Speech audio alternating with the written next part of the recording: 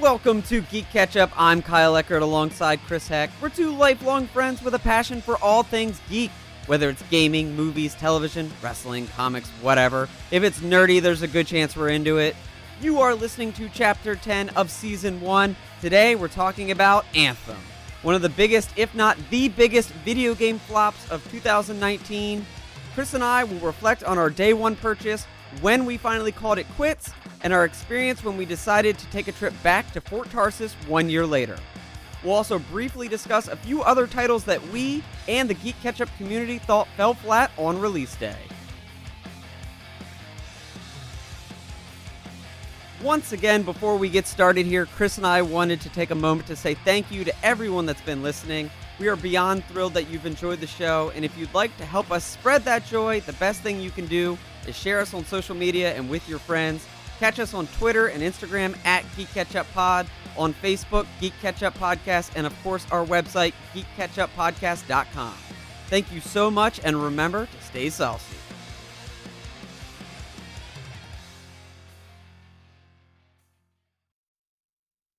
A little over a year ago, we heard the call and were prepared to sing the melody. The call of the Anthem of Creation. Developed by industry giants BioWare and published by Electronic Arts, Anthem was set to take the online multiplayer action RPG world by storm, giving players the ability to take control of customizable Iron Man-styled exosuits called Javelins. These freelancers would take to the skies and defend what was left of humanity from threats beyond the walls of their city. The game was set to integrate high-action gameplay with a compelling story and deep lore that BioWare had been known for. Then, on February 22nd, 2019, Anthem released, and everyone was left wondering, is this it? Gamers and critics alike praised the gameplay and flight mechanics, but beyond the core combat, there was much to be desired. Chris and I were both day one players of Anthem. We both stayed committed to playing through the flaws as long as we could, but did eventually fold. Now, a year later, we decided to pick it back up and see how it went, but before we get there, let's start at the beginning, buying Anthem. Yeah, well, there was tons of hype for this game. I remember after the initial trailers dropped and the E3 reveals, everybody was pretty excited about what was being shown. And that was, a year or two at least before the release date that they started really showing some footage of the game. And everybody was just like, man, flying around as different versions of Iron Man? Yes, please. Sign me up. Exactly. But it's kind of wild to think that with what happened in this game, according to Wikipedia, they started development for Anthem in 2012. Oh, wow. 7 years before, and then it ended up the way that it did. So they did a good job hyping it, and I remember, though, that even with the hype, we were all on the fence because there was still some weird mysteries, right? Usually a game this big, they've got the press going, they've got information on social media pumping about what the game's going to be, what it's going to have, and there really wasn't a whole lot of that for Anthem. There was a lot of question marks, what exactly was this game going to be? What was the mission of the game? Was it going to be a long game or a very short game? What was the content about? They didn't release anything about the long-term DLC plan, so at that point, none of us had the game pre-ordered. No, not at all. And it's interesting you talked about the anticipation for the game because Anthem was nominated for Most Anticipated Game of the Year in the 2018 Gamers' Choice Awards. So the hype was there, but you're right, we didn't know what we were getting into. And I actually remember several conversations with you because you and a few others had been playing Destiny and experienced how rough Destiny was in the beginning and how it took 6 months or more to really iron out the kinks and get that game going. So I remember conversations around January, we kept saying, maybe let it come out in February and wait 6 months. Maybe we should see what happens by August and then make this purchase. But ultimately, we did end up getting it on release day. Well, because we got hoodwinked. So yeah. We all were now looking back on it, rightfully cautious about, what we were seeing. Because, It doesn't happen with every game, but another kind of telltale sign that I've learned over the years about whether or not a game is in good shape when it comes out is whether or not they send it to the reviewers ahead of time. And none Yeah. of IGN, Metacritic, like none of them were producing any sort of reviews ahead of time. They didn't have their hands on anything other than the demo. And so all the warning signs were there, and we should have just listened to our own advice because we were pretty spot on before ever playing the game. But really, what happened was we were in Savannah for our buddy Barry's wedding, and that weekend they did the first open beta or like open demo. Right. Yeah. And I had a little bit shorter drive coming back than you all did, so I got home kind of just in time at the tail end of Sunday to grab 2 or 3 hours playing the demo. And it was good. It was polished, operated well. You know, obviously it was only so much content, but just based on that, it really kind of changed the script. I remember I was the one that was like, man, this really feels like, okay, this could be legit. The combat was on point. You were able to see and feel the different javelins, get an idea for the different armor loadouts you might be able to do, you know, and it wasn't very buggy. It No. didn't have any, I won't say any, but it didn't have many technical issues. So then I think they did a second open beta weekend that you and Alex got to play on. I got in on the second beta weekend Yeah. for sure. So you started feeling kind of similar to how I did after playing the first weekend, right? Oh yeah, it gave you that taste, like you said, that gave you that core combat, and just enough to be like, wow, okay, this game could be legit. It could be fun. This is something I could see myself playing long term, because the promise was there that it was going to be, by this point in the beta, the promise was there that it was going to be a long term project, Mhm. and all future DLC they had announced was going to be free. That's right. Yeah, and we were talking about how awesome that was because, you know, I've already spent hundreds of dollars in Destiny expansions and a lot of other games that are these long-term kind of software as a service type games, right? They will hit you with $30 here, $20 there, whatever as they expand. Yeah, and EA, who's not really been the best on microtransactions as a company, coming off of Battlefront and things like that, they had kind of made a whole switch. So that was another thing. I'm glad you brought that up. That was another thing that really was putting us over the edge of how positive this could have been. Yeah, well, like we said, the signs were there, the negatives were there, but once they started hitting you with these two open betas and how well it played, yes, it had small glitches, but all of that could have been chalked up to a beta. Right. And I remember having that conversation, like the few glitches we saw, we kept writing them off as, oh, well, it is the beta, and you expect certain glitches in beta.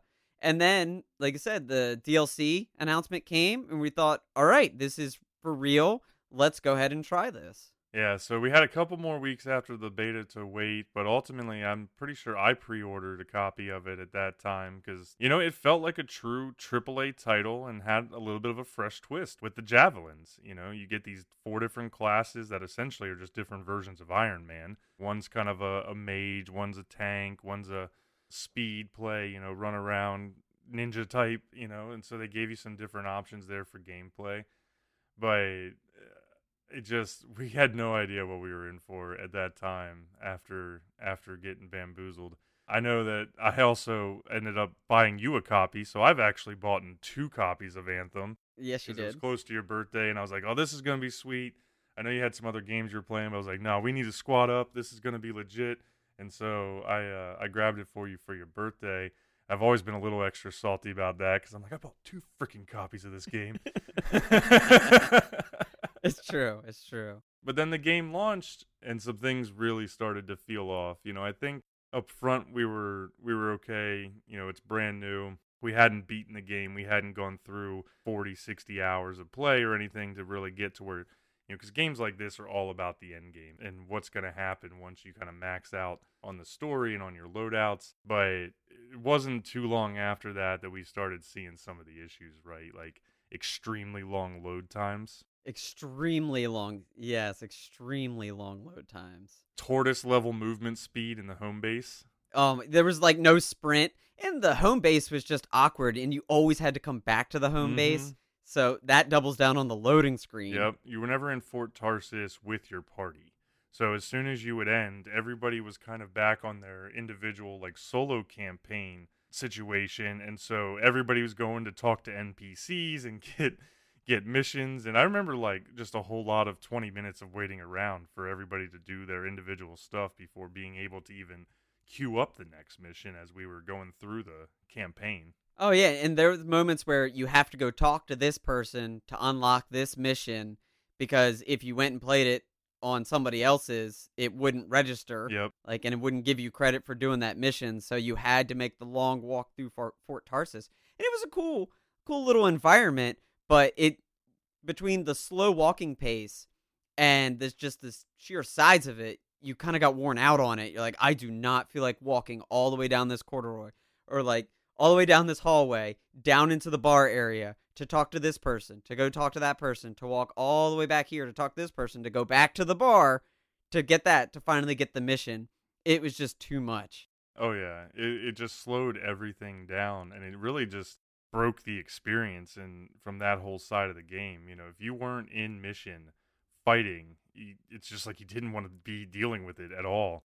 But even at that, like there were mission queue up issues that I remember. We had party issues trying to get people in.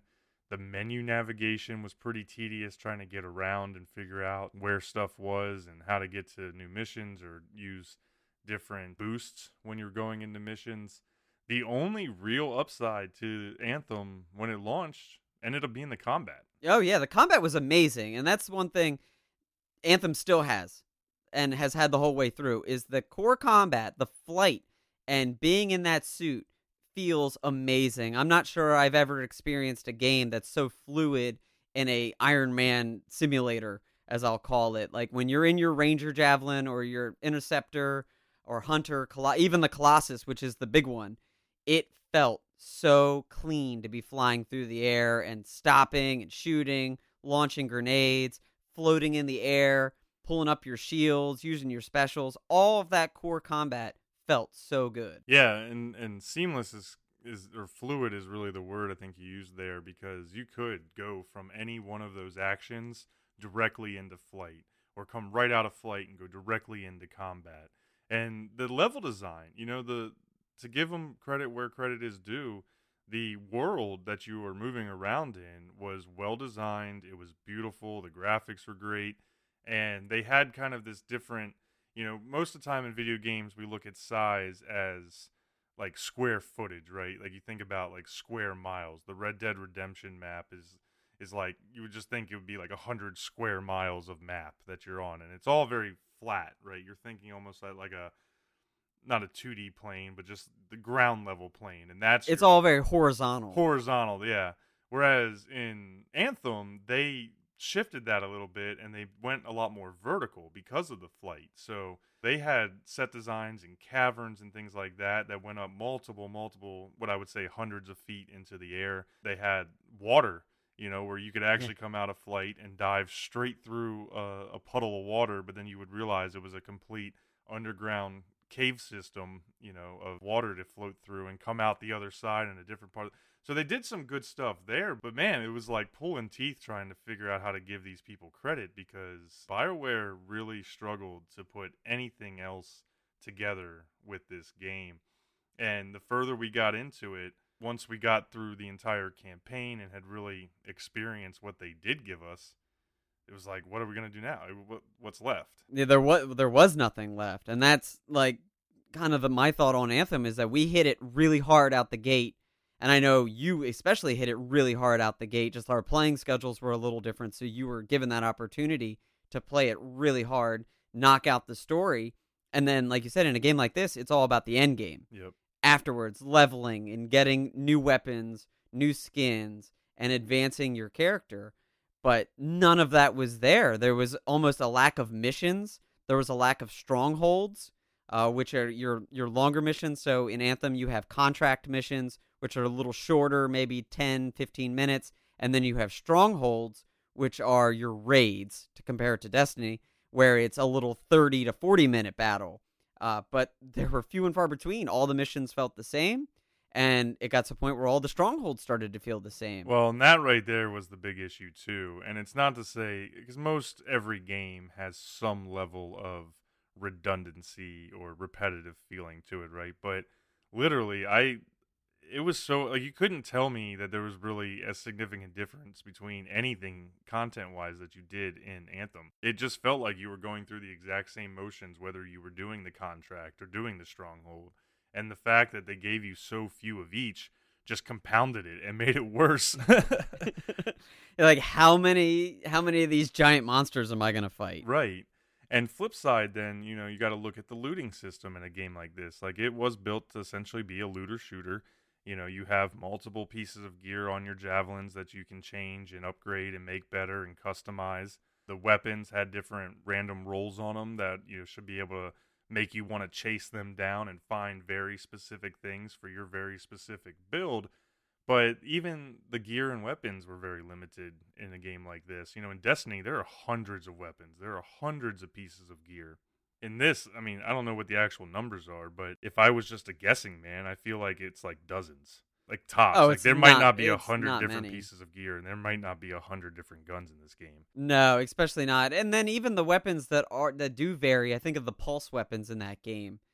It's a pulse weapon is a pulse weapon, whether it's shooting something that is fire or ice or electric. It all feels the same in your hands Yep. as you're firing it. So, which is natural in shooters. I understand that you're gonna get that, but everything here is compounded. Yeah. Everything we're saying here is like, okay, well, if it were this individual problem, I think we could overlook it, or this individual problem, we could overlook it. But it's everything together. Exactly. It's just causing for a bad experience. Well, and of course, after really just a couple of days, the community online just went nuts. Everybody lit up. Everybody was pissed. And, wondering why the hell we just spent $60+ on a copy of this game when, in all honesty, at best, it was a $20 game. Let's just be honest. Yeah. At best. Well, we paid for a beta. Like, Yeah. it felt to some extent that we paid for a beta. Right. Yeah, that's a good, yeah. But what was funny was, after this, then the developers got involved, right? Then we started seeing BioWare come alive. We started seeing them put out messages and dev streams, live streams, and once again, we're like, okay, well, this has got some struggles, but BioWare's very engaged. Maybe we'll just have to be a little patient, and over time, it'll get resolved. And the dev streams didn't really do anything to inspire much confidence. Like, I think the very first one wasn't too bad, but then it was like every couple days that went by, every week that went by, every time we got to another dev stream, it got worse. Yeah, the developers and the lead producer or director for the game just seemed to be agitated that he had to continue to do these dev streams. And as a player base, you're like, well, don't give us a broken game. Right. Like, if you're annoyed that you have to jump on here and do this stream and talk about these flaws and what you're going to, like, correct the flaws. Oh, yeah. It definitely came with a level of probably arrogance, smugness, anger. After seeing some of the stuff that we know now that came out later that we'll talk about, you can definitely, so there's probably some personal frustration in the workplace. And, so there was a lot adding up to this, but it is never okay to go in front of your customers, your consumers, your player base that have given you money, $60 plus per person, millions of dollars collectively, and then look at them and say, well, we're sorry that it's bad, but, we have to play it too, so it's bad for us as well. Like they were completely copping out. They were mad that they were getting pushback. I remember when they finally tried to put out the patches with the loot system upgrades, and then that failed because, in my opinion, as a tech guy, they weren't testing it.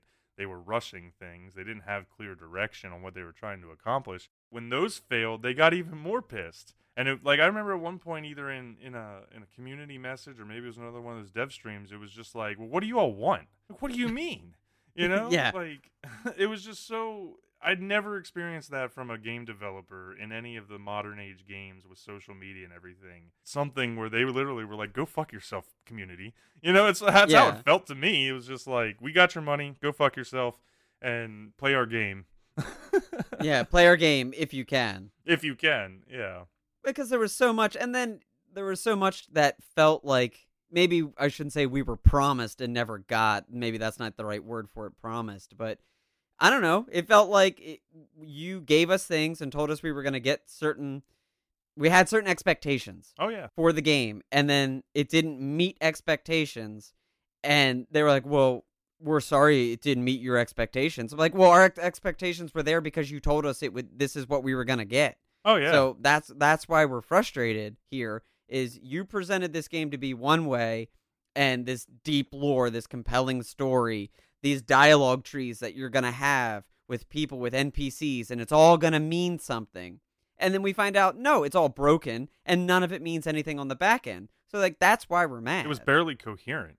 Like, some of the stuff didn't even, like, fully work together. And yeah, well, and the other thing, you said expectations. You know, games vary, and not every game is made the same, and not every $60 game is worth $60, you know, versus a $20 game. You know, like, we've seen the whole gamut in 2020 is 30 years of gaming experience. We've seen the entire gamut of cheap games that were amazing and expensive games that were absolute garbage. And I think, though, that when it comes to certain game companies, and especially what are referred to as AAA titles, you know, that top tier, they're going to be $60, $70, $80 out the gate, full price in the gaming industry. The community has absolutely every right to have certain expectations because most games at that level come out and are providing a certain level of experience. And this, like you said, felt like they just shipped a beta. And in fact, really, sure. the beta that actually came out was better than the game they shipped. And we found that out later because they admitted that that beta that we played was a cut of the game from months before, that they had defect fixed and went through it and revised it and made it clean. Yeah, they took a full slice of the game and perfected it, and then told us this is what the whole game's going to be like. Yeah, and it's called fraud. Like, let's be honest, like, if this would have happened in other industries and under other circumstances, it would be called fraud, you know? And the game industry gets away with it because it's creative license and the whole 9 yards, right? You know, it's art, and essentially, so they can put out whatever they want. But what they did, in my opinion, was at least borderline on that area of defrauding their customers out of their money. You know, the fact, once we learned that that demo was cut weeks to months before, I want to say it was like 2 or 3 months before, and perfected so that way it would play as well when they knew where the actual game was and the state of their software. They had no business releasing it when they did. They should have delayed it even further. Yeah. You know, or canceled it, honestly. Or cancel. I've said this many times. Delay it and perfect it. Get it right before rushing and giving us something that's broken. But they didn't even rush the game. It was 7 years. Well, 7 years of development. That's like CD Projekt Red Cyberpunk stuff. You know, Red Dead Redemption. Those are the games you get after 7 years. Not what this was. Like, it's just baffling, you know, how it even stacked up. But unfortunately, you know, it just started to go downhill really quickly. We were super aware of what was wrong with the game. And I know for me, I kind of dropped out, you know, or was starting to drop out pretty quickly. I think because I had played more at the time, like you said. You stuck through it a little longer, though. I did. The game came out late February. I stuck around until about late May. And that was partially because my playing schedule, I was a little more limited at the time. And I had never really experienced a game like this. So Destiny was never my jam. And these loot shooters were never really something I got into. So this idea of grinding and playing the same mission over and over and over was so new to me that I wasn't totally aware that how big of a flaw it was. I just thought this is the expectation when you play a game like this, that you're going to play the exact same level 50 times and you're going to get, you know, a couple purples, maybe a couple oranges, and every now and then you might luck out on a legendary or luck out on a gold, yellow, whatever you want to call it, and that's how it goes. I wasn't aware that games aren't meant to be played this way. Loot shooters are not meant to be played this way or developed this way or rewarding me in this fashion. Well, yes and no. I mean, they really they're all loot shooters. Like MMOs and things like that are grindy games. There is definitely an aspect to it that you are expected that you're going to be playing through this content repeatedly. You're going to be chasing after certain items and certain currency and things like that to buy better items, and that you may only have certain percentages to get those drops.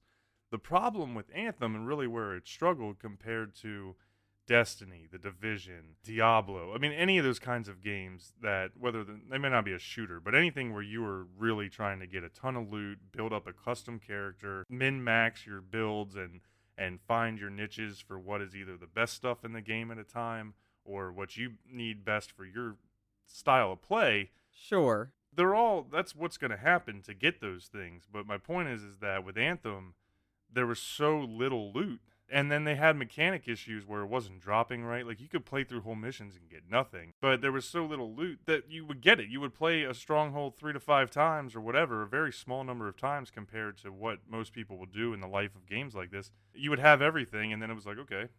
And that was the problem.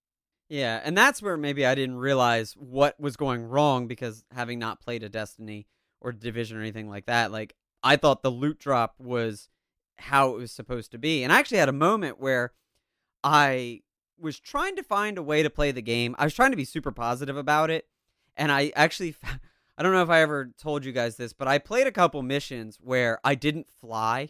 I ran through the whole level, and I had a lot of success on getting loot. And I was like, oh, this is just how you're supposed to play this game. You got to, like, shoot every little creature, cover every little nook and cranny of and, like, extend all of these missions out.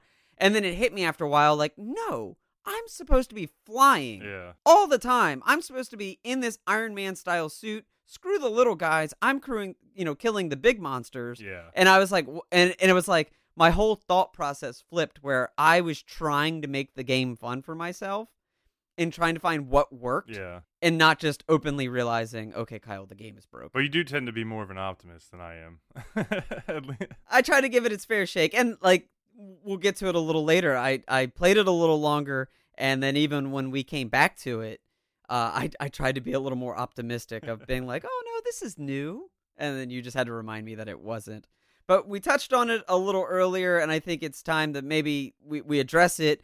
In early April, the video gaming website Kotaku pulled back the curtain on what had happened with Anthem. And that's when we found out the 7 years in development, the reworked, perfected slice of demo we got and showed off.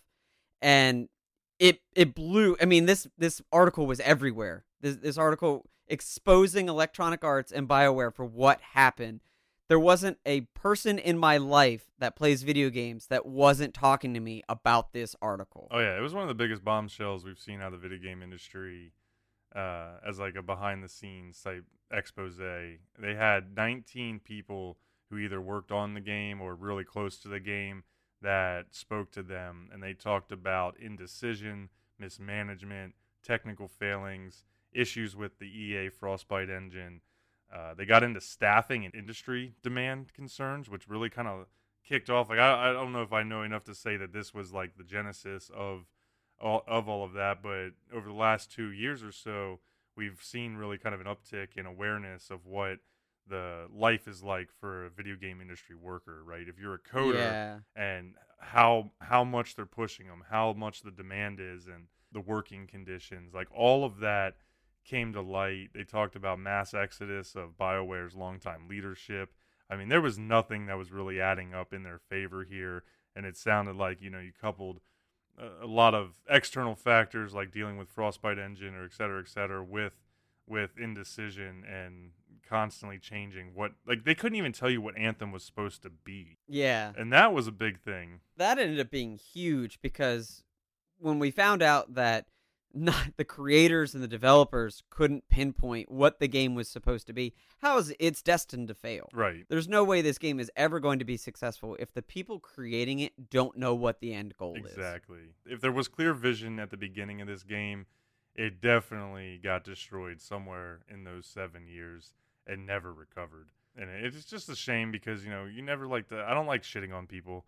I know, I said, I'm a tech guy. I work in tech every day of my life, and I understand that it is highly demanding and these things are highly complicated. But to fail at this point and then really add on all the smugness and everything that came with it afterwards, it really built up to what I would say is going to be a very hard to forget bad experience.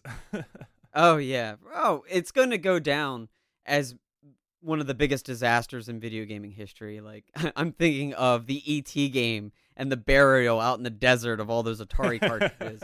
Maybe in 30 years, we'll get a documentary on what happened to Anthem, one of the biggest games from the two huge publishers, developers. Yep. Why did this game fail? It's true. Well, we definitely have talked at length here about where we were when the game launched and kind of what happened shortly after that.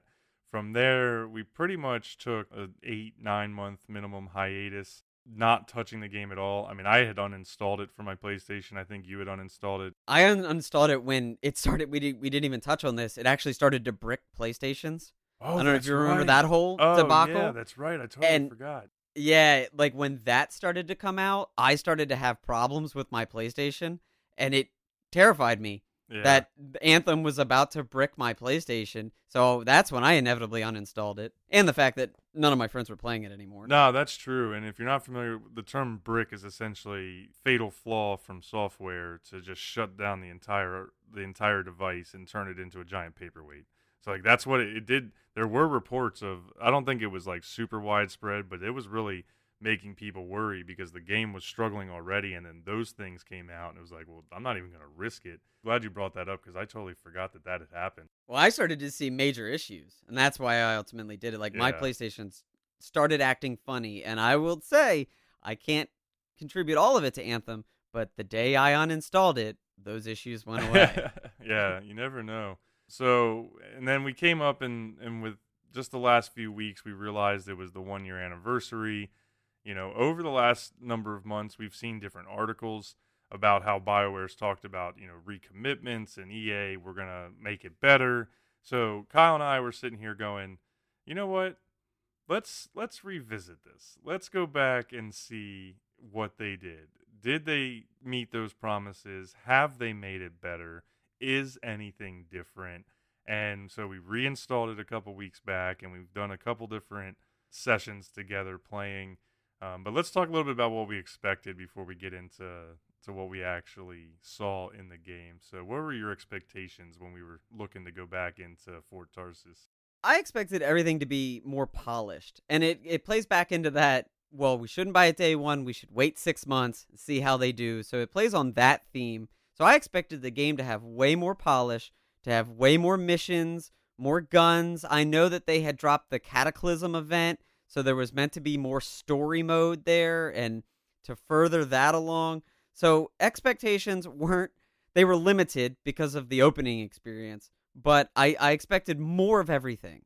Just what you would think you're going to get out of a game that presented this way a year later. Sure. Like I said, missions, contracts, skins, everything. Just double down on everything. I also expected a lot more fluidity in the quality of life, the menu changes, and being able to salvage parts that you no longer need. I expected the loot system to be corrected. And a lot of that, maybe more monsters, maybe more lore, more findables, collectibles, things like that.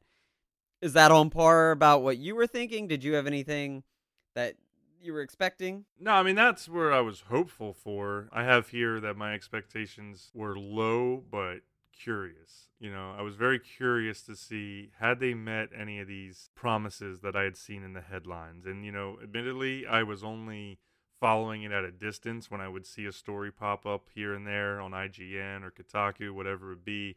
Okay, that's interesting. We'll see, right? Yeah. And even just recently, they put out, I think it was the beginning of February, just before we jumped in, they put out another one of, we're recommitting, Anthem 2.0, Anthem next, and it was like the third time we've heard that.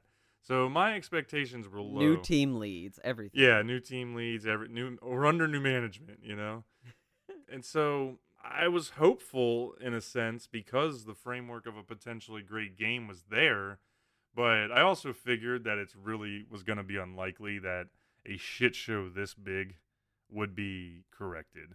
You're talking about massive overhauls of almost everything in this game outside of core mechanics. So getting a big turnaround was probably going to be too much to ask for. And see, I was the optimist again, where I thought it was going to, be the comeback of the year, the comeback kid. Anthem's really going to give us what we wanted and what we expected the first go around. And I was eager to do this because knowing how it went the first go round and you were just frustrated and bailed, and then I was playing it on my own for a long time, which oddly, in a game that is meant to be played multiplayer online with other people, I had the most fun. There's no insult to you when we played, but I always had the most fun when I was playing by myself. But it was because I was playing at that slower pace and all that. So I was being optimistic that they had fixed these things and that the game was going to be better.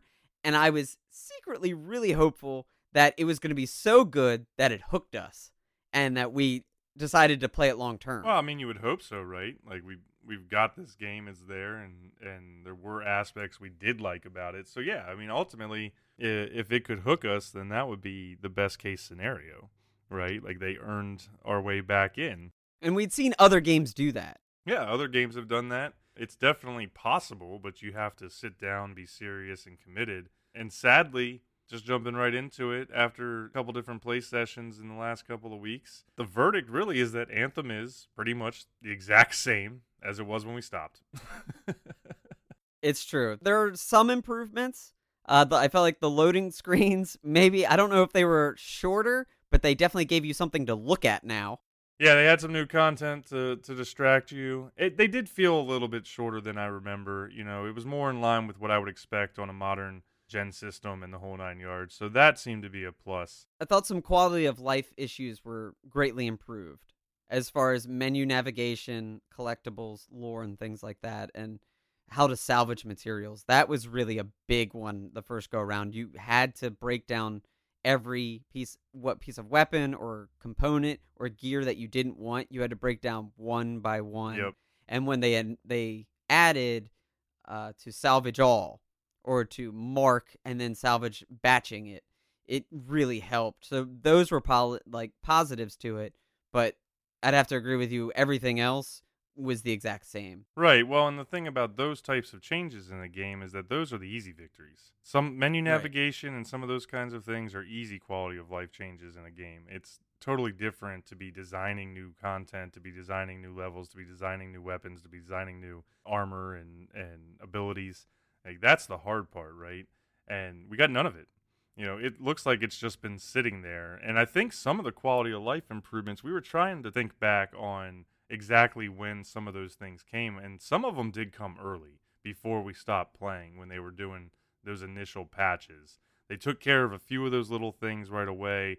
They struggled with the loot system and then, you know, introduced a bunch of other bugs that made it even worse to play. You know, I think personally that 98% of the game is the same as it was in, say, April 2019. Probably. Maybe one extra stronghold or one or two extra missions. They added legendary missions, but as you said, that was one that got pushed out before we stopped playing. The strongholds were still always the best part of the game, and the gameplay was still fantastic. Yeah, we had fun when we were playing. Yeah, overall, there was all the problems that were there a year ago were still there. Conversations with NPCs were still just awful and awkward. Conversation markers that look like missions, that was still a problem. Where they show up saying you have something, and then you slow walk your ass all the way across Tarsus. You get there, and then there's actually nothing there. All of that was still there. The sprint, which they added a sprint in Fort Tarsus, but it didn't feel any faster than walking, really. Well, it's either slow walk or walk. It's not walk or sprint. It's either slow walk or walk. It's like you're Steven Seagal walking around this whole thing.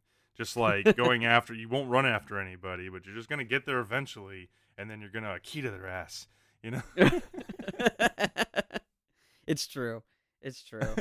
So it really was. My biggest complaint was they dropped this Cataclysm event, which gave us new story modes, but then when we went to play it again, the Cataclysm event had ended, and they took the story modes down. Yeah. They took the story missions down, so I'm still baffled by this, that you're going to release an event that expands the story, but then when the event ends, you don't give new players a chance to go back to those story missions. Well, and if they were doing regular events or seasons, then that would make some sense, right? If you were constantly updating your game and there's new stuff coming down the road, that could make some sense as temporary. Only those people playing at that time can get those rewards.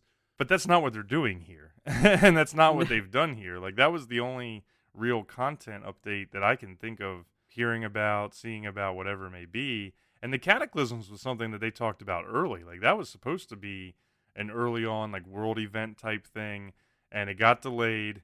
And then, but to take it out of a game that sucks so bad, like, why would you not leave everything in there? Unless it was broken itself. Unless they Yeah. had issues when it came out and it was not operating good or it was negatively impacting the rest of the game, that they took it. I don't know.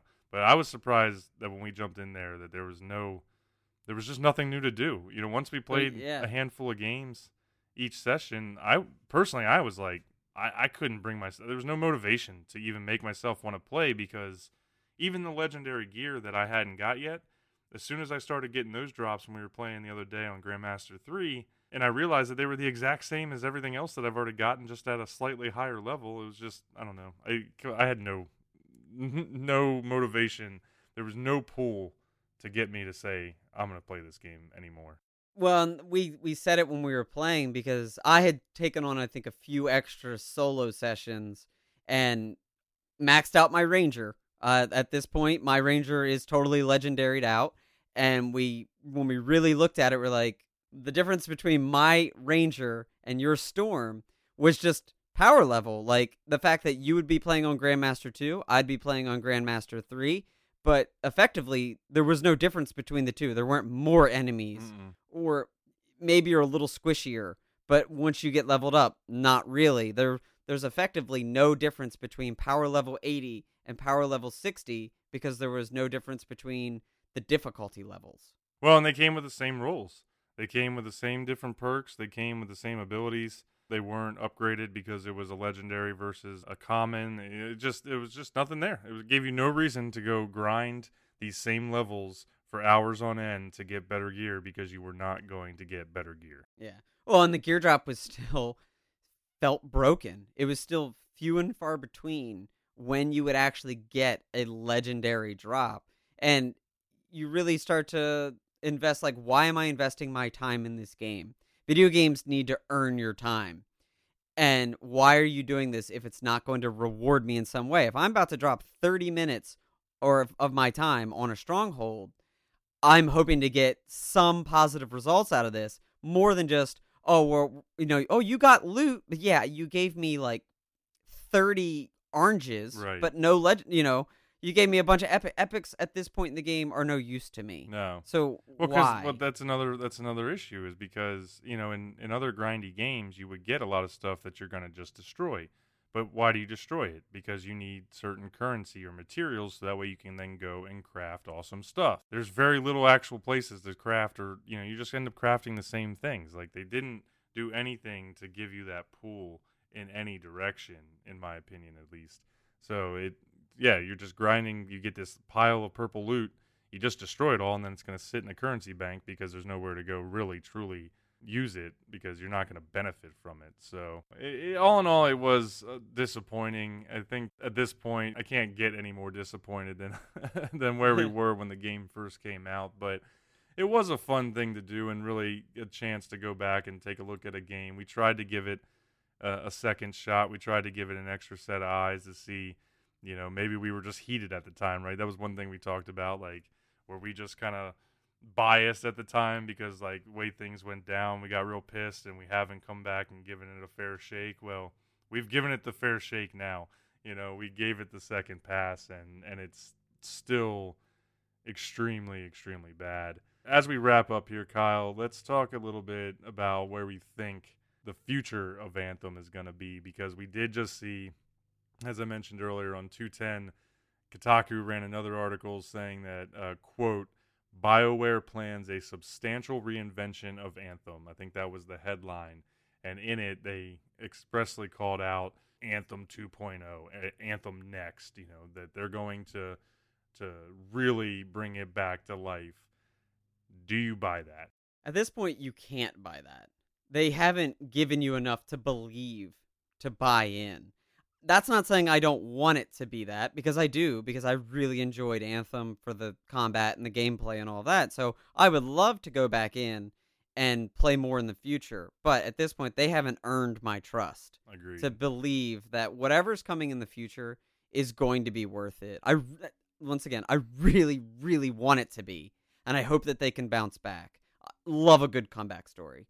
But Oh yeah, if it could come back, it would be an amazing feat for any game, really any IP, to go from that bad all the way back. I just don't think it's going to happen. Personally, if you think about the time, the money, the effort, the PR it would take to really get it back, I don't even know if it's worth it at this point. Like, it's kind yeah, of more just like take the embarrassment, shake it off, just cut your losses and go develop a new game, and just try and pull save the your plug. yeah, just pull the plug and try and save your name, because I mean this really hurt. BioWare was a pretty respected game company.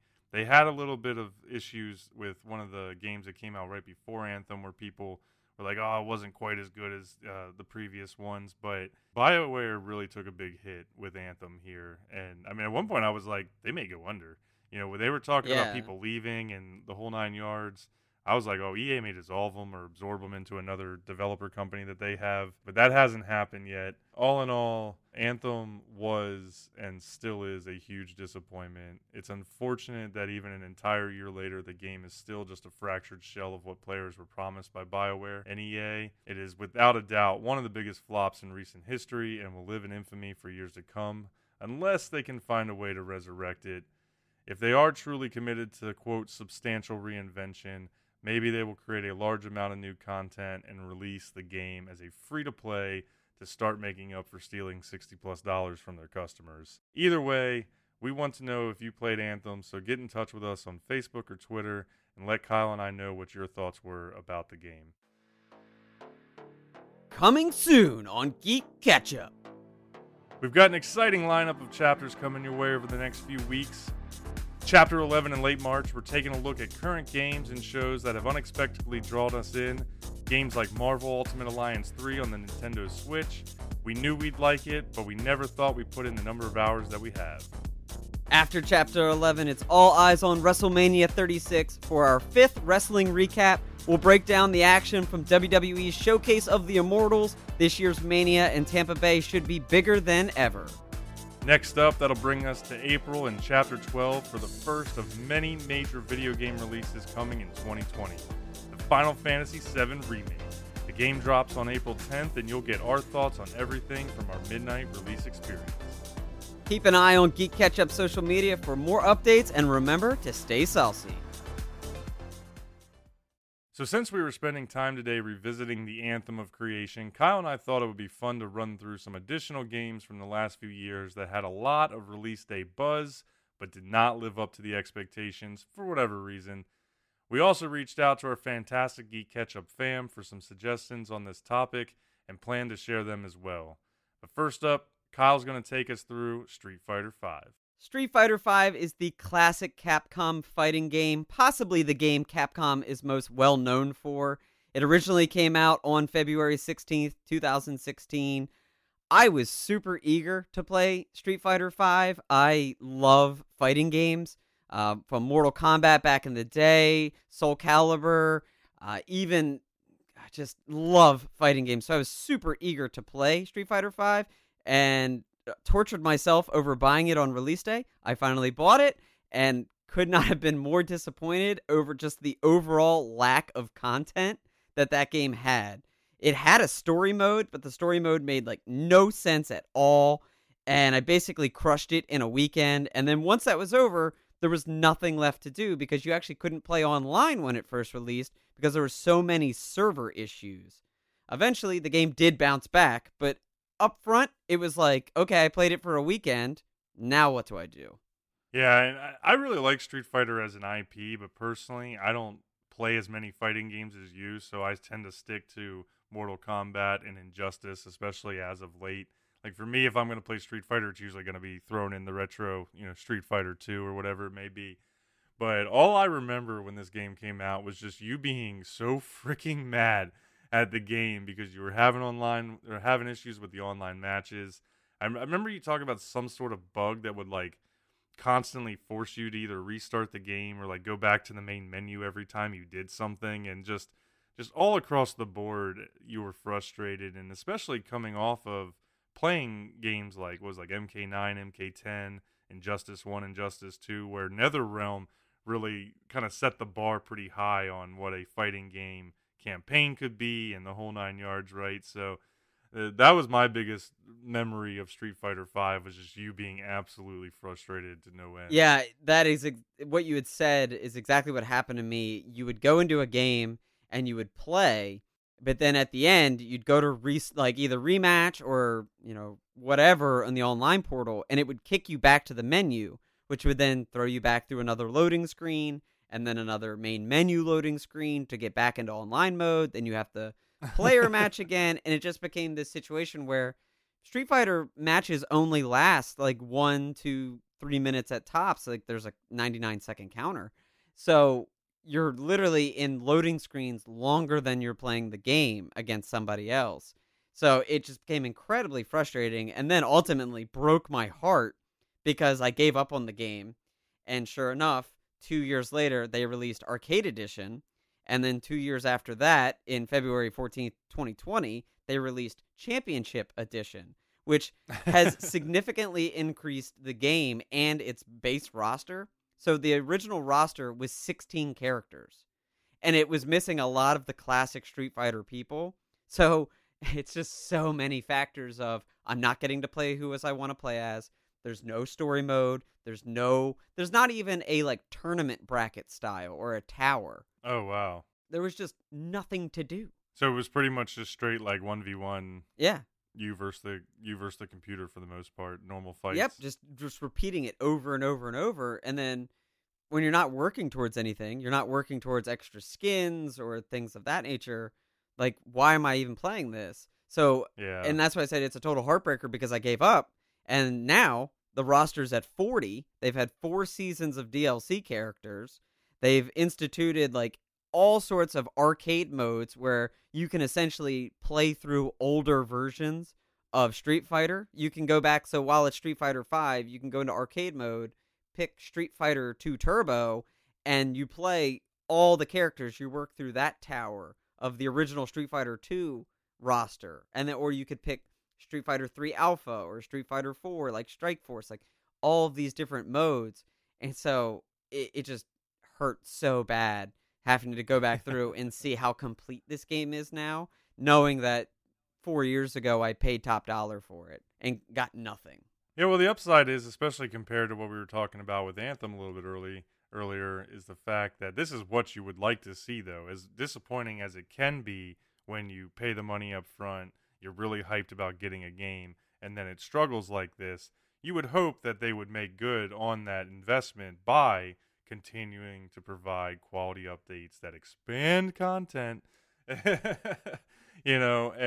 make it so that way then you can be proud of having that game or want to play it. And I'll say, now that it's back on my PlayStation, I may spend more time with it.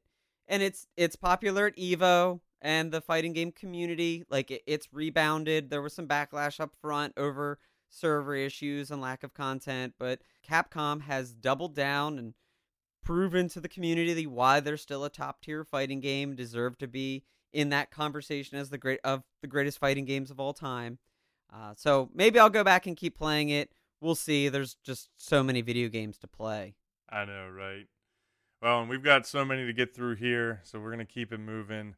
The next up that made the list for us here was Battleborn, which was developed by Gearbox Software and published by 2K back in May of 2016. It came out on Xbox One, PS4, and PC.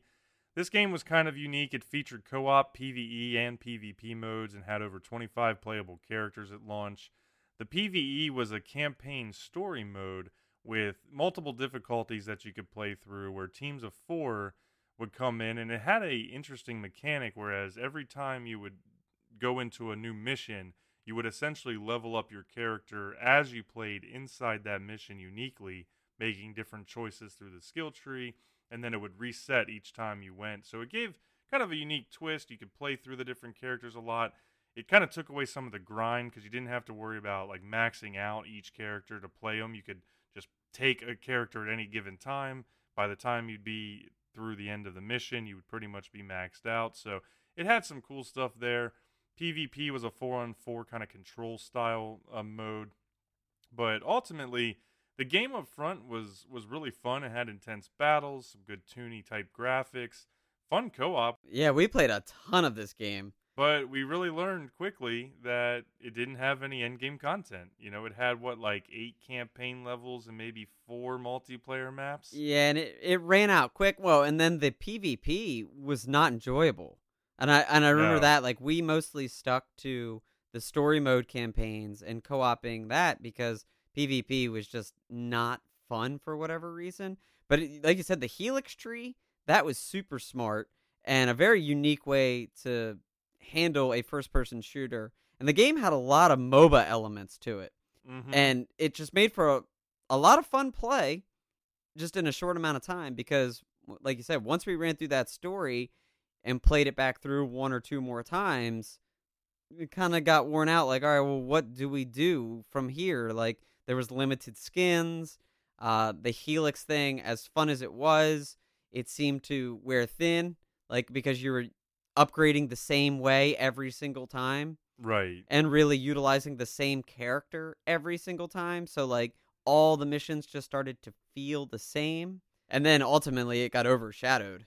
Yeah, well, I'll touch on here because I made the worst call ever. But the thing about it was that trying to be this type of a game, the fact that it didn't give you the option to earn gear and loot and change your characters with different cosmetics or different power-ups, by putting on some shoulder pads or some new gauntlets, whatever it may be, that there was no grind. Yeah. Once you beat the game, once you got the medals for beating all the levels on all the different difficulties, like that was pretty much it. It was more of it felt more like an indie game, to be honest, like something that we should have paid $20-$30 for off the Xbox store or something like that. Nice little short experience and then move on. But it was sold as a AAA title. It was sold as a top tier game.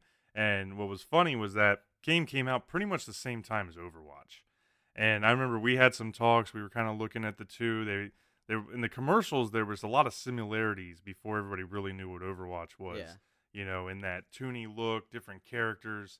But we knew that Overwatch was going to be really more of just a straight PvP game, whereas Battleborn was offering some of these different things, right? The in-game Helix tree, the co-op campaign, and etc. So I remember, I'll take this this one. I take all the blame for this because I remember after checking them both out and was like, I think Battleborn's going to be the better, more interesting game versus just a straight PvP experience. And so I went and bought Battleborn, and then the rest of our group ended up picking it up because it seemed legit. And that was the worst call that I could have made because Overwatch is still going strong and is amazing game. And Battleborn is closing their servers. They're closing their servers in a year. I did Oh, really? Yeah, I did read that they've officially stopped. Well, they stopped selling the game. You can't buy it anymore, and they're in the process of closing down their servers, and they'll be completely shut down by February 2021. Okay. See, I knew that they did the game part. I thought that they had already closed the server. I thought it was like already completely dead. So if anybody's trying to get some initial or some final Battleborn time in, then go out and get it now if you still have the game. But it wasn't very long, a couple weeks tops, right, that we burnt out of this one, and I think I sold it back to GameStop. So For 50 cents. Next up, we're looking at No Man's Sky. It is the exploration survival game developed and published by Hello Games. Obviously, everyone knows Sean Murphy. It originally released on August 9th of 2016. This game was meant you were set in an open world universe. A lot of sci-fi elements pulled in, influenced by 70s and 80s sci-fi movies, where you were a being and you simply wake up and you explore the universe around you. You look for you learn new languages, you look for different materials, you build a ship, you explore from one planet to the next planet, and eventually you can travel from galaxy to galaxy. There was a lot of hype behind this game when it was originally announced. And then ultimately, like a lot of the games on this episode here today, it ran out of content and didn't deliver on promises as far as creatures that would be procedurally generated. A lot of the open worldness was all the same, like planet after planet. But we bought it on day one. Yeah, it was kind of funny because this was a game that you were very much following as it was leading up to release, whereas I was not. And then I remember sitting on my couch one night, saw an advertisement or a social media post, whatever it was, reminded me that the game was coming out the next day. And I started watching these videos. I started reading more on it, like really giving it some attention that I had not given it before. And I ended up going and pre-ordering it like right then and there for the midnight release, because what was so hyped about it was that the way they built the world was pretty unique slash groundbreaking for a video game. Like they were talking about a environment that essentially a universe with what, like 14 quintillion planets. Yeah, something absurd. Like no that. exaggeration. Like it is some absurd number. Yeah, like bigger than anybody can imagine. All procedurally generated. All that were supposed to be, not necessarily unique every single one, but different coloring, different animals, different plants, different materials, and some of that happened. But what you found after going through, and I played a lot of this game up front. I've got dozens of planets named after my nephews, my dogs, my favorite characters, my favorite wrestlers, myself. Like they are out there in the No Man's universe, but you realize that kind of the most exciting thing about the game was just going to a new planet to name it, and then after that, kind of just proceeded on. Yeah, there wasn't much left to do. And I will say, if you look at hours to hours, hours to money, I got my $60 worth out of this game. I put in a lot of hours, like you said, flying around, naming new planets, finding new caverns, seeing if I could swim, things like that. And I think we ultimately tried to find each other. We did play that. We like co-opted up, and because that was one of the things that was presented about this game, that you would be able to find each other on planets and work together, and none of it was there. But that it didn't stop us from playing it. Like you said, we still traveled and did a lot of things. My favorite thing in the game was always to find new languages and learn the new languages and have conversations with different aliens. And all of that was wonderful. Yeah, I agree there. I thought the challenge was that it had such a slow pace. And I do think it delivered on some of the things that it was supposed to. And it was a unique experience. It's not really like a game. The way that you would think about a traditional game. It's a science-y explorer. It's definitely that solo experience. So it's kind of hard to fully compare it apples to apples with other games that we've talked about, because it's just not an apples to apples situation. It's its own thing. Like there's no game that's like it. Right. But it did get tough because you would spend all this time finding the new races for new language, or collecting some new materials or whatever it may be. And you could level up your gun, you could level up your ship a little bit, your suit, but that was really like the only thing you could do. Like most everything else came with little to no payoff. And so after getting through a few different universes and dozens of planets, it was just like, well, this is literally all this game is going to be.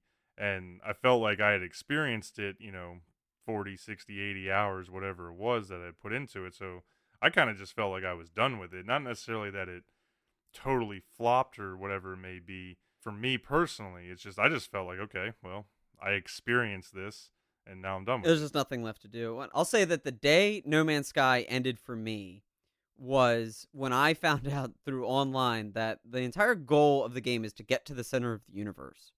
So you move from planet to planet to galaxy. You collect materials to then travel from planet to planet to galaxy to galaxy. So that's what I started to do. It was like, okay, I spent minimal time on each planet. Like you go to a planet, you harvest the materials that you need to harvest, you get back in your ship so you can move to the next galaxy closer to the center of the universe. And then when I found out that when you get to the center of the universe, the game just restarts and pushes you back to the end. So I'm thinking, what is the payoff? Like, Why should I be pushing to the center of the universe? So I eventually stopped. Now, we talked about it earlier with Anthem, where we'd like to see, when I said, we've seen games bounce back and do the right thing and like hunker down, and all the developers go to work, the team puts in the effort, and they bounce their game back. No Man's Sky is the game that has done that, because in the time since they've released, they've gone on to push out multiple updates. Next, The Abyss, Visions, Beyond, Synthesis, and then even most recently, just in February, the Living Ship. They've added a third-person mode. They've added like galaxy battles, ship fights. You can Yep. get Actual co-op. actual co-op. You can build your own base. You can travel portal to portal and go from bases. We have a good buddy who jumped on late, and he loves No Man's Sky. Shout out to our friend Blair. Like, he played the crap out of No Man's Sky after that original release. So he's getting tons of good content, and I couldn't be happier for him. Yeah, and this is one that we bounced back into a couple times over the last year or so, a couple years it's been, as they started doing those updates to check it out here and there. Like when they did the multiplayer, we were like, okay, we definitely got to go back because we could actually party up, have both our explorers in the same place at the same time, and go to do things. But then, and it was all positive, you know, they brought in base building, so you could do completely customizable, like sandbox, build out your own space bases on a planet, whereas before you were kind of just there, and you know, you might destroy some things and that would stay destroyed forever, but you weren't leaving a mark really. But now you can go in and you can build your own fort. You could leave a whole society on a planet if you want. But what we found that kind of just ruined our overall desire to play after checking that out for a certain amount of time was that they introduced God mode. Yeah, and once God mode came into play, it made it very hard to go back to regular gameplay because the game is designed for the grind, for you to go to a planet and use your little material gun and harvest the planet for carbon or iron and the different materials in the game to craft new weapons, new materials to then push you to the next planet. Well, once they introduced God mode and you no longer really had to collect material, you could just instantly create it, then there was no point. There was no going back. It ruined us. Yeah, it really truly is just a giant sandbox to play in however you want. And it probably makes sense. It's kind of a natural and smart evolution of this game because the whole thing was really built around that universe they made. The fact that they were even able to pull off a procedural generation of that size, you know, that was the star of this game when it launched and still is the star of the game. But it's like they had to then come back and figure out, well, what the hell do we do with this? You know, what do we even have people doing in these things? And they've done great. I never expected that game to live on as long as it has and shift the perception as well as it has at this point in time. You know what I mean? I 100% agree. 100% agree. And I've said a few times for anyone that's ever seen the movie or read the book Ready Player One, and where they kind of all live in an AI world, or a VR world, really. This is what I imagine if we ever get there as a society, what our VR world will look like. That No Man's Sky is actually laying the base for us to eventually go to Ready Player One. We all have our own planet that we design however we want. It's like our own personal lobby for people to come in and hang out with. Or we go from planet to planet to do different things, kind of the way they do in that book. A planet for battling, a planet for sports, a planet for car racing, things like that. That would be cool. Yeah, we need to get there at some point. And No Man's Sky could be the base. Well, next up, we have For Honor, an action game that was developed by Ubisoft Montreal and then, of course, published by Ubisoft. Came out on February 14th, 2017. There's a lot of February release dates. For these games that suck. For all these games that suck. Like, maybe that's something these games that sucked, that flopped, that didn't do well on release. Maybe February is just a bad month for release. Yeah, maybe we're not supposed to buy games unless it's the holiday season. It's true. But the concept was centered around letting players use a variety of knights, samurai, and Vikings in a third-person combat world. There was, of course, a single-player mode, but the game was more meant to be played online in 1v1, 2v2, or 4v4 situations with dual modes, larger maps that had King of the Hill and Capture the Flag. Game was a lot of fun. I know you played the beta, and then I ended up buying the full game just because this game was right up my alley as far as knights, Vikings, samurais in a... interesting, it was a third-person combat game, but the mechanics of it all were more of a fighting game. As far as combos, techniques, and blocking. Yeah. It was more of a fighting game, a 2D fighting game put in a 3D space.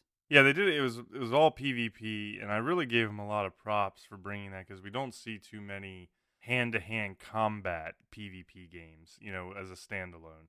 If you play certain MMOs or other certain games, they may have a PvP option to them, right? Right. But you're kind of there for other things, whereas For Honor was specifically PvP combat. Yeah, and it was super cool. The one major issue, the glaring issue with this game was server issues. You could not hold a party together. You would have just sporadic crashes at any given time. It could be while the game is loading, it could be mid-game. You could get 15 minutes into a game and then just crash and you lose all the XP, all the loot that you had gotten, anything you had earned is just out the window. And it made it so frustrating because you're going to put time in, but if the game is going to continually crash, then what are you really committing to? Because I remember I had certain sessions where I play with my buddy Mike, who's been on the show. We would play this game, and we'd play for 3 hours, and we would maybe get 2 full missions in, or 2 full modes. And like it would honestly, we were running maybe a 40% success rate at the time. Wow. Like, yeah, 2 out of 5. It's just a waste of time. Well, it's just a complete waste of your time at that point. And that's ultimately what you got to happened. get the payoff. Yeah, there was no payoff. It was a total waste of time. So we bailed on the game, and I went back a year or 2 after that, and I beat story mode because once again, a lot of similarities. The combat was awesome, and the gameplay was fun, but these external issues of the server problems and crashes were just too big to overcome. Yeah. Well, unfortunately, as much as Ubisoft can do things well at times, they also have a track record, especially over the last couple of years, of having significant issues with games at launch, especially on the server side. So I don't know why they haven't been able to resolve that when they launch a new game, but it seems like that's kind of their MO, is launch, get it out, and then you're going to have a couple weeks to a couple months of absolute horde servers, and then you're going to, move into a better territory. We saw it with the Division 1 and 2. Not so much on the 2, but I know Division 1 had a ton of issues. For Honor was in there. And ultimately, Ubisoft has been pretty good about bringing them back. For Honor is still going strong today. Oh, yeah. And has had multiple DLCs, and it seems like as far as functionality, performance-wise, that it's overcome those issues. But it's really frustrating because, everybody is listening right now. They know if you're a gamer, you know what it's like to, we spend months to years waiting for games because they tell us about them. We know what's coming. And then you get super hyped. You put down a pre-order. You're spending your hard-earned money to get this game before you've ever even touched it. And then it comes, and then it's just like, I can't even play. Or if I can, I'm not going to get the rewards I deserve for playing it. Like, there is nothing that takes the air out of the room like that happening after all of that time goes by and all of that money goes out the window. It's true. And hopefully games can bounce back. I know that For Honor did. We said No Man's Sky is the comeback story of the video gaming industry, and For Honor has done well. Like you said, they've released several updates since then. They did the Wulin, which brought in an entire new faction into the universe. They've done several new heroes for each faction of Knights, Vikings, and Samurai. And then they've even done crossover events with Assassin's Creed. And then I got an email this week that they're doing a crossover with Prince of Persia. They've at least bounced back. I did see that. Yeah, they're bouncing back, Yeah. and they're doing well. So good for Ubisoft doing there. But you're right. When you build this excitement around a game, and then it just doesn't perform or doesn't give you what you're looking for, it's just a total heartbreaker. Yep.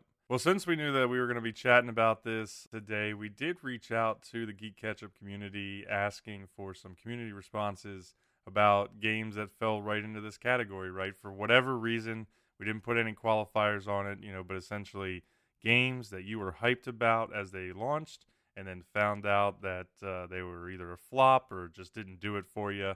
So we've got a couple responses here as we get to the end of the chapter today. First up, though, was Paul.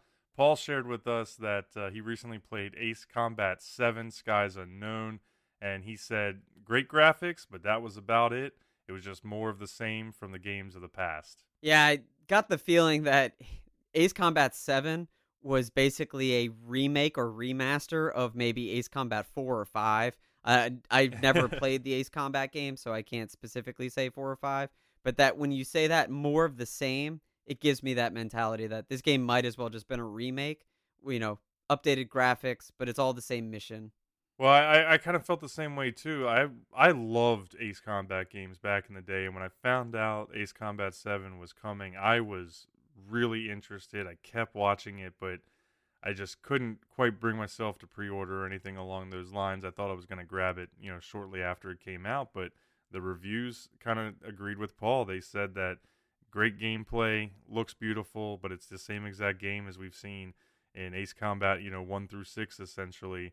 Nation going to war, you've got to go be the ace pilot, got to go shoot down some stuff, and then the gameplay was the same. So yeah, I haven't picked it up, sadly, because I really want to, but when Paul shared that one, I was like, man, I knew that was one we were going to have to talk about, because it kind of breaks my heart. I was really hoping that Ace Combat 7 on the modern gen was going to be, boom, here, we're back now.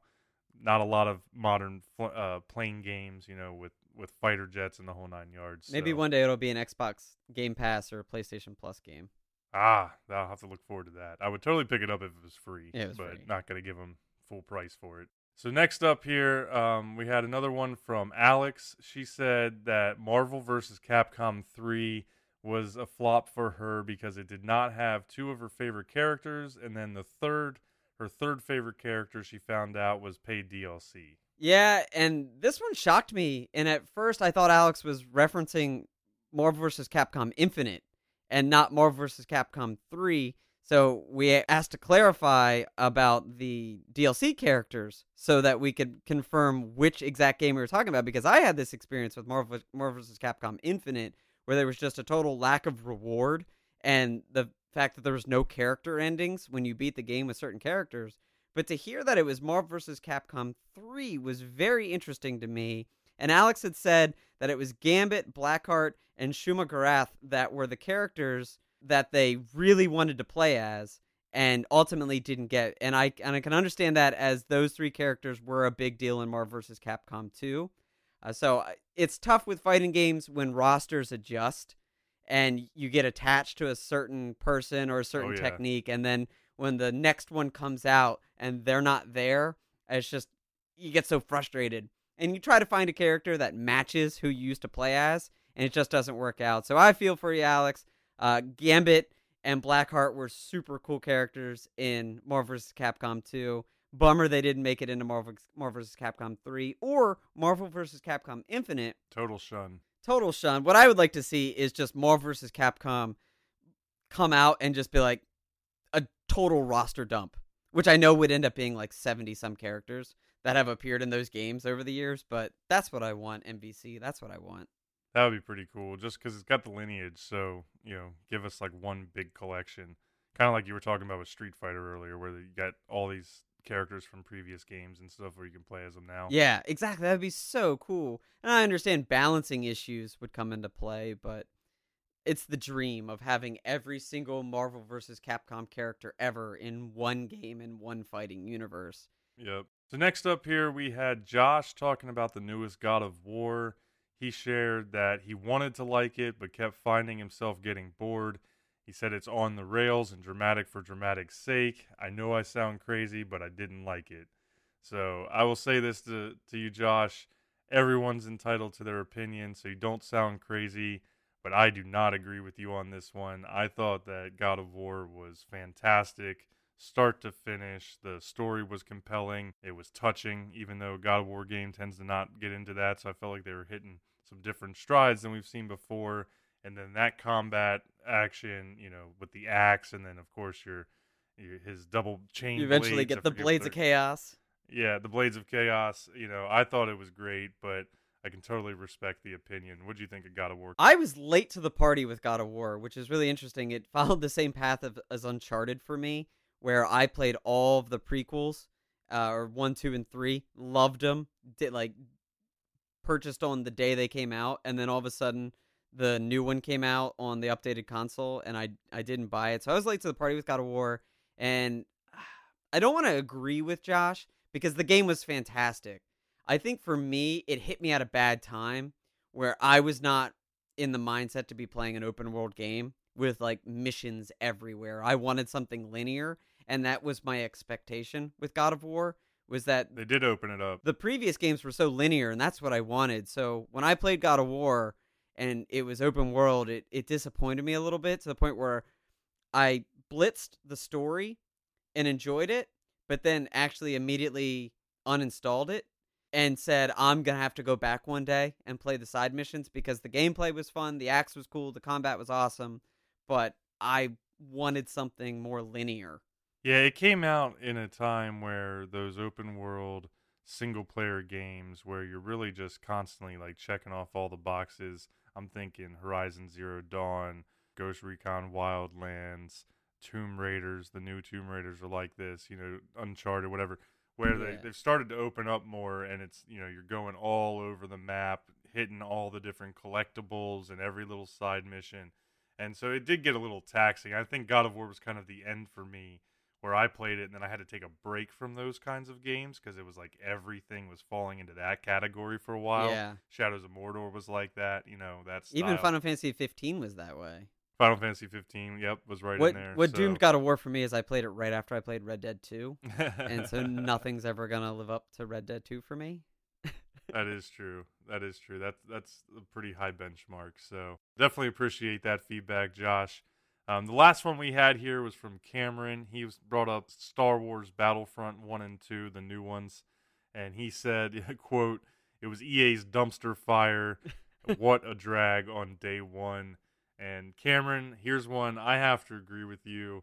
I really had issues with Battlefront 1 to the point where I still won't even look at Battlefront 2. I know everybody says that they've improved them and they got over some things, but you had the loot crate controversy through these games.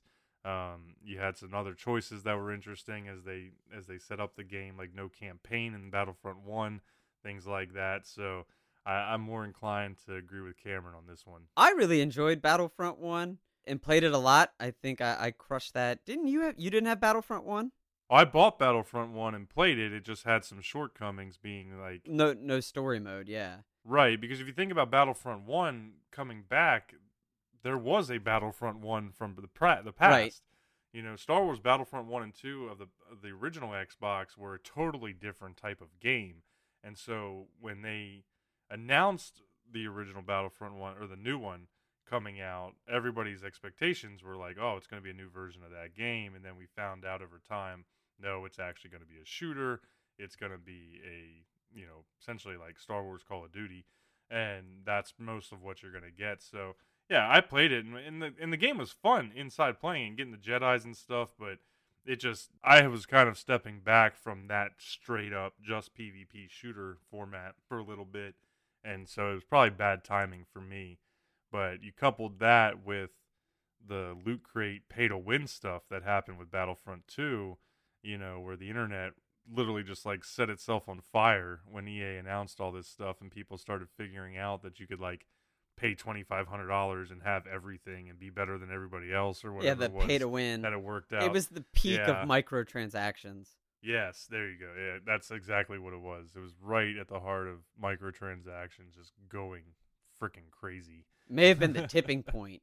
I honestly think the way the internet and the community reacted, that Battlefront 2 was probably the tipping point of gamers being like, no more. We're not buying into this microtransaction pay-to-win BS anymore. Yeah. So I can agree there. I did enjoy Battlefront 1, but Battlefront 2, I because of that controversy, I did avoid. And then it's glad to see that they've bounced back, but at the same time, it's hard to give them the time of day. Exactly. I will not download it. It's been free a few times, and I refuse to do it. Even as tempting as it is at times, like I have looked at it going, all right, it's been 2 years, whatever. But I just can't bring myself to support him on that one. And I don't think anyone's going to argue with it. Not everyone can knock it out of the park on day one. Some of these games have bounced back, and some have just faded away. But hopefully the experience gives the developers insight on how to course correct and bring us quality titles in the future.